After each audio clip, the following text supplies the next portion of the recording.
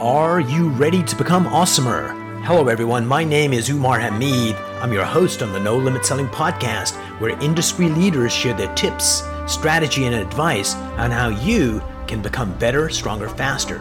Just before we get started, I've got a question for you. Do you have a negative voice inside your head? We all do, right? I'm going to help you remove that voice in under 30 days guaranteed. Not only remove it, but transform it. So instead of the voice that sabotages you, there's one that propels you to much higher levels of performance and success. There's a link in the show notes. Click on it to find out more. All right, let's get started. Hello, everyone. Welcome to another episode of the No Limit Selling Podcast. Today, we have Kyle Clarkson with us today. He's a realtor. He's got his pulse on the market. Kyle, welcome to the program. Appreciate it. Thanks for having me. So tell us, how long have you been a realtor? I started in 2004, so 18 years now. So you've been through one down market before? Oh, yeah. So what was that like? Minding your own business, market's doing really well. All of a sudden we hit 07, 08, and then what's a nice boy like this doing in an industry like this? Yeah, so those were some dark days for me personally. I had some success, 4 or 5, and then rolling in those good years, and then 8, 9, 10 rolled around. And honestly, I maxed out credit cards. I had to do some debt consolidation. I took a second job. Ultimately, I told my wife, I'm like, if I can find a job that pays me $55,000 and gives me benefits, I'm going to take it. Well, I got fortunate enough that it was in real estate and continued as a real estate educator for about 3 yees. Nice. Before I got back into selling. But I learned a lot in those days, both the good and the bad. So it's kind of interesting, when you kind of put, so I don't really believe that, if you say, I'm going to date a supermodel, and I think it really, really powerfully that that's going to happen. But if I go, I'm going to date a supermodel, then the chance of me doing it go up dramatically, even though the odds still might be 1%. But just by you saying, I want a job like this with benefits, and then boom, you find it. And it was fortunate you stayed in the industry because that allowed you to just step back in easily. So did you maintain your license? Yeah, maintained my license. I sold a few houses on the side, but that's really when, I learned some sales skills early in my career, but where I really learned how to run a business was as I was training people, I started listening and following other real estate educators. And that's when I really learned the business. So when I got into it, when I was done with that and got back into selling, much more prepared that time around. Brilliant. And what were the takeaways that you took from those dark years in the desert? At that time in my career, I was just hoping. And what I mean by that is I was hoping the phone would ring. And I did not have a business plan. I did not. Right now, I kind of teach what's called 5 spokes, that you should have 5 different spokes of business that are generating leads for you. And so I was just waiting for the phone to ring, friends, family, whatever, where today I've got these different sources and we build a plan around each one of these indicators and or these lead sources to grow our business. So that was the biggest thing. Yeah. Going back to the dark days, did you ever go like this to the phone? Ring. Yeah. Please ring. Yeah. So what are the 5 spokes? So let's go through each one of those. Take your time, one at a time. What's the first one? The first and the biggest would be my SOI, past clients, friends, family, all those. Absolutely. Yep. So most important one. So let's talk about that. So your best guess, how many people does the average person have in this sphere of influence? The average person? Yeah. I don't know, several hundred, if not 1,000. Yeah. So people wouldn't think that. It's like, oh, yeah, I got my best friend, Bobby, my ex-girlfriend, no, she hates me, never mind her. And we think there's like a handful, but yeah, there's at least a couple of hundred people that know you and at least can tolerate you. Yep. And so getting people to build that, dear viewers, build that list. Even if you're a successful freaking realtor, I bet you're ignoring a lot of your sphere of influence, that you kind of stay in touch with the top 5 people. But it's the other 195 people that can, because they've got a sphere of influence as well. So yeah, maintaining that. So do you notice successful realtors kind of lose sight of that sometimes? Oh yeah, it's easy to do. I mean, you get busy. So I think part of the problem is you get busy with tasks. I'm checking my email, I'm checking my text messages, I'm going into, for us, it's Dotloop, whatever it might be, and just doing real estate tasks instead of thinking about, lead generation and following up with, those that are close to me in my SOI. So easy to do, even when you've been in for 18 plus years. So here's my thoughts on it. Like selling a house or helping a buyer buy a house is a privilege. And that's like, gee, the nice part of the job, the best part of the job is when the transaction happens. Number one, you get a paycheck. But more importantly, oftentimes you get the people saying, thanks, Kyle, for being there and walking us through this. We couldn't have done it without you is amazing. But the real freaking job is that lead generation is what your job is as a realtor. And the dessert is actually getting to do the transaction. And people get it the other way around. My job is, doing this. It's like, no, if you don't have enough leads, you're going to die. Absolutely. 100% true. Yep. So what's number two? Sphere of influence was number one. What's number two? So when I got back into selling, one of the things I remember my wife telling me, she said, you're great at real estate. I knew the business. What I was terrible at is letting other people know that I was a good real estate agent. Yeah. And so I wanted to create ways to generate leads. I knew my marketing was terrible. I knew my lead gen was terrible. So I started buying leads on Zillow at that time. And so Zillow. Ka-ching, baby. Ka-ching for Zillow. They were expensive leads. Yeah. So it was expensive. And every year I kept spending more money on Zillow. But I did it because ROI. There was a return on it. And so I started maybe a couple $100 and it turned into thousands of dollars. And I still do Zillow today. It's a big part of our business is Zillow. They now have what's called the Flex program. I joined that about a year ago now and have been doing the Flex with my team. So nice. So actively reaching out to people, because a lot of times people have this thought that, they're going to think I'm desperate. Or I only have a friendship because I want something. And all of that stuff is happening inside our heads. Mm-hmm. I was talking to this guy who was an artist. And he was telling me about the artist mindset. It's like, hey, if you earn a lot of money on your art, you're selling out. And it's all about the art and the creativity. And he was at this show. And he's a sculptor with steel. And some of his pieces made it into the Game of Thrones. So this guy's freaking talented. Wow. And so he's at this show. Nobody's coming to see his stuff at this art show. And then one guy comes over to his booth and he says, "How much is that sculpture?" And he goes, $15,000. And the guy responds, $15,000. And our hero's thinking, oh my God, I've set the price too high. But what he didn't realize was the guy was going, holy shit, it's only $15,000. But he heard oh my God, it's too expensive. And just before he opened his mouth to give a discount, the guy says, I'll take it. And it was just a really good lesson. But he still, to this day, this was years ago, it still feels uncomfortable charging what his art is worth. And the same thing for realtors in this situation is if I reach out to my friends, they're going to think it's all about me and I want something from you. And that's not the reality at all. So one of the things we need to do as leaders is to help people realize, don't map your version of the world to other people. Yeah. Don't assume because, this person's dressed like a bum, they can't afford it. Yeah. But that's a little old lady. Yeah, she could be a billionaire. Just shut the hell up. Well, we have that all the time. Being in Iowa, a lot of farmers have a lot of money and they dress, very plain. They drive old pickup trucks, but they'll come in and pay cash for whatever because they have money. So you can't judge, certainly. Yeah, when Sam Walton was at the height of his powers and he was the richest man in the world, he drove a freaking pickup truck, and it was a beat-up one, too, because he loved it. Actually, once I used to sell to Walmart, and I went to Bentonville, Arkansas, wherever they happened to be, and they had the Sam Walton Museum, and they had his office and his pickup truck there, and there was a guy there, literally with a tear in his eye, with his arm around his wife. They were watching, and it was that's how profound a thing it was for them to be there. So we've got one, sphere of influence. Two, actually reach out to them. What's number three?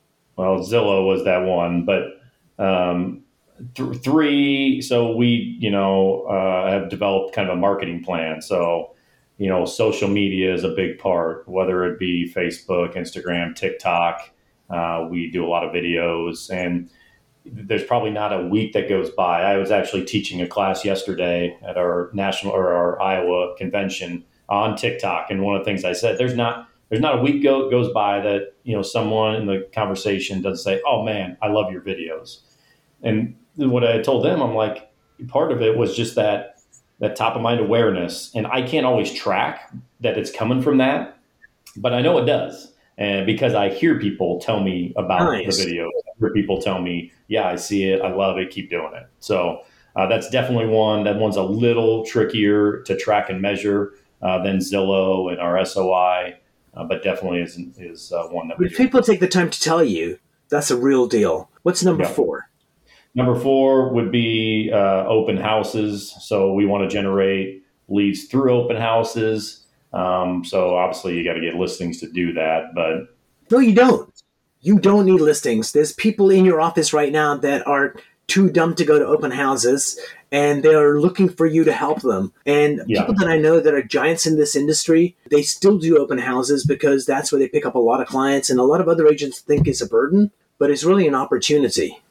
well, and for me, I'm a converter, and so we kind of put people in these, prospector, converter, networker, marketer, and I found that I'm a converter, and converting can be expensive. That's why Zillow is a perfect example of being a converter. But open house is something that's fairly Sweet. inexpensive or free. So definitely, something that we spend our resources and time doing open houses, push for our team to be doing open houses to generate new leads. So number 5, what's number 5? It's another lead gen for us. It's realtor.com leads. Nice. So Zillow, realtor.com, like I said, I live in that converter space. It's something I learned about myself in the last 6 or 7 years, that once I get in front of people, I do a really good job. So I want to create more ways to do that. More opportunities to do that. And, that's Yep. one of the things you need to kind of figure out is, at least my worldview is, the most powerful version of me is the authentic version of me. Yep. And even if Kyle thinks I'm a jerk, which you probably do, Kyle, I can tell by your judging eyes. Yeah, I'm There's other judging you. people that are going to go, man, I like hanging out with Umar. And I think once you find out who you are and you're like firmly in your lane, hey, I'm a converter, I'm happy with it, and I got great ROI, and make that happen rather than I'm going to be a prospector. It wouldn't be you. Could you master the skill? Absolutely. Would you have fun at it? No. I didn't get out of bed. And there's people that do. Like, they love calling for sale by owners. They love door knocking. And, that's not why I got into real estate. And I don't get out of bed every morning excited to do that. But I found building my business around being a converter that I do enjoy it and I love it. And you talked about authenticity. I get an opportunity to meet new people all the time and connect with new people. And I love that. I mean, that's my favorite part of this job. So. Love that. I heard this thing once. Somebody was saying, if you got the money to solve a problem, you don't have a problem. So there's a lot to that little statement, because a lot of people have the money to solve a problem like you do. Let's say you said, I don't want to spend money on Zillow. I'm going to rough it out and, be a trooper and make this career that you're really enjoying into one that you don't. So dear listeners and viewers, if you got money to solve a problem, solve it, move on with your life. Do where you're at the height of your powers, not where you're at your weakest. It's like the maker put you here to succeed, not to struggle. So stop struggling. Absolutely. Yeah. It was a realization for me, talk about being the converter, but like sometimes you need to spend money. That was part of my problem early in my career, is like, I don't want to spend money. I don't have money, don't want to spend it. But, to build a business, you have to. And it took me a while to realize that, but certainly part of my growth. Absolutely. And so a lot of times, I'm a really smart guy, and we got some smart people in my company, but there's certain areas that we're not good at. Mm-hmm. And it's just, we've suffered from trying to do it ourselves. And we do like a pretty poor job, but since it's your own baby, you think it's more beautiful than it is. But when you look at the results, and it's always been better to just say, let's cut a check, get somebody that knows how to do this, get them to do it, and we can focus on what we're good at. So Kyle, are you part of a team? Do you have a team? Yeah, I have a team. So I have 12 agents that are on my team, and I have 2 employees that are on my team. So brilliant. Yep. So tell me about one of the people that you're leading that was maybe, don't name names, but unless you want to, that was struggling in some area of real estate. You saw what the struggle was, and you helped them see the light. Like, tell us one of those stories where you helped somebody kind of break through an area of struggle. Well, for, again, the space we live in, Zillow, online leads, like many agents, especially new agents, the struggle is getting going. And that's why, 80% of agents don't make it to year 3. And I think what our team has provided is a path to have success early on. And I think of one particular agent on my team who jumped into real estate, wanted to get into real estate, was not on a team, trying to figure it out, jumped on my team. And here, this is going to be his first full year in real estate, he may sell 40 houses. Yeah. First full year, 40 houses, freaking amazing. Yeah, so he's killing it, and it's exciting. What I love about it is, like, if I could bottle him up, because he's always tells me, "Hey, thanks, I appreciate it." And when you see that, you're like, "Well, you want to give more, and how can I come alongside and give more and teach more and all of that?" So, those are the kind of things that love that, Kyle. So, last 3 questions. Yep. Question 1: what brings joy and happiness to your life? Well, I mean, there's generic answers. I'm married for 20 years, and I have 3 kids, and maybe it's not generic, but I'm sure a lot of people say family, and certainly, being able to coach my son's basketball team. Beautiful. Being able to go to the gym with my wife in the morning, spending time, because in real estate, it's a busy life, and there's nights and weekends. And so you got to make sure you schedule those things. So brings me joy to have a job that, I get to build my life, build it around my family. And that's definitely a big part of it. Love it. What's one tip you'd like to share that would make our listeners, viewers happier, more productive, more successful? What's that one kind of mind hack you'd like to share? I would say, if you are in real estate, to realize it is not a hobby. It is not a hobby. It is a business. And one of the big parts for me I sold 30 houses at my peak before the market crashed. I got back into real estate. I went 40, 60, 80, 100, 120, sold 140 last year. Now my team has grown. We're going to sell, almost 300 houses this year. Love that. And that happened because it's not a hobby, which means I've got to build a calendar. I got to build a schedule. I got to build a budget. I have to have a P&L, put those things in place. And I never did it the first time around. And the second time around I did. And now it's about a business. Yeah, I sell real estate, but it's a business first. So that would be my big tip and takeaway. I love that, because one of the things that, kind of tying it back to the beginning of the conversation, is that had you stayed in real estate as a realtor to do this transformation, it probably wouldn't have happened.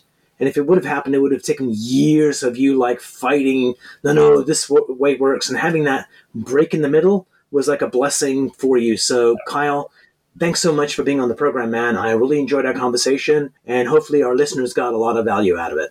I appreciate it. Thank you.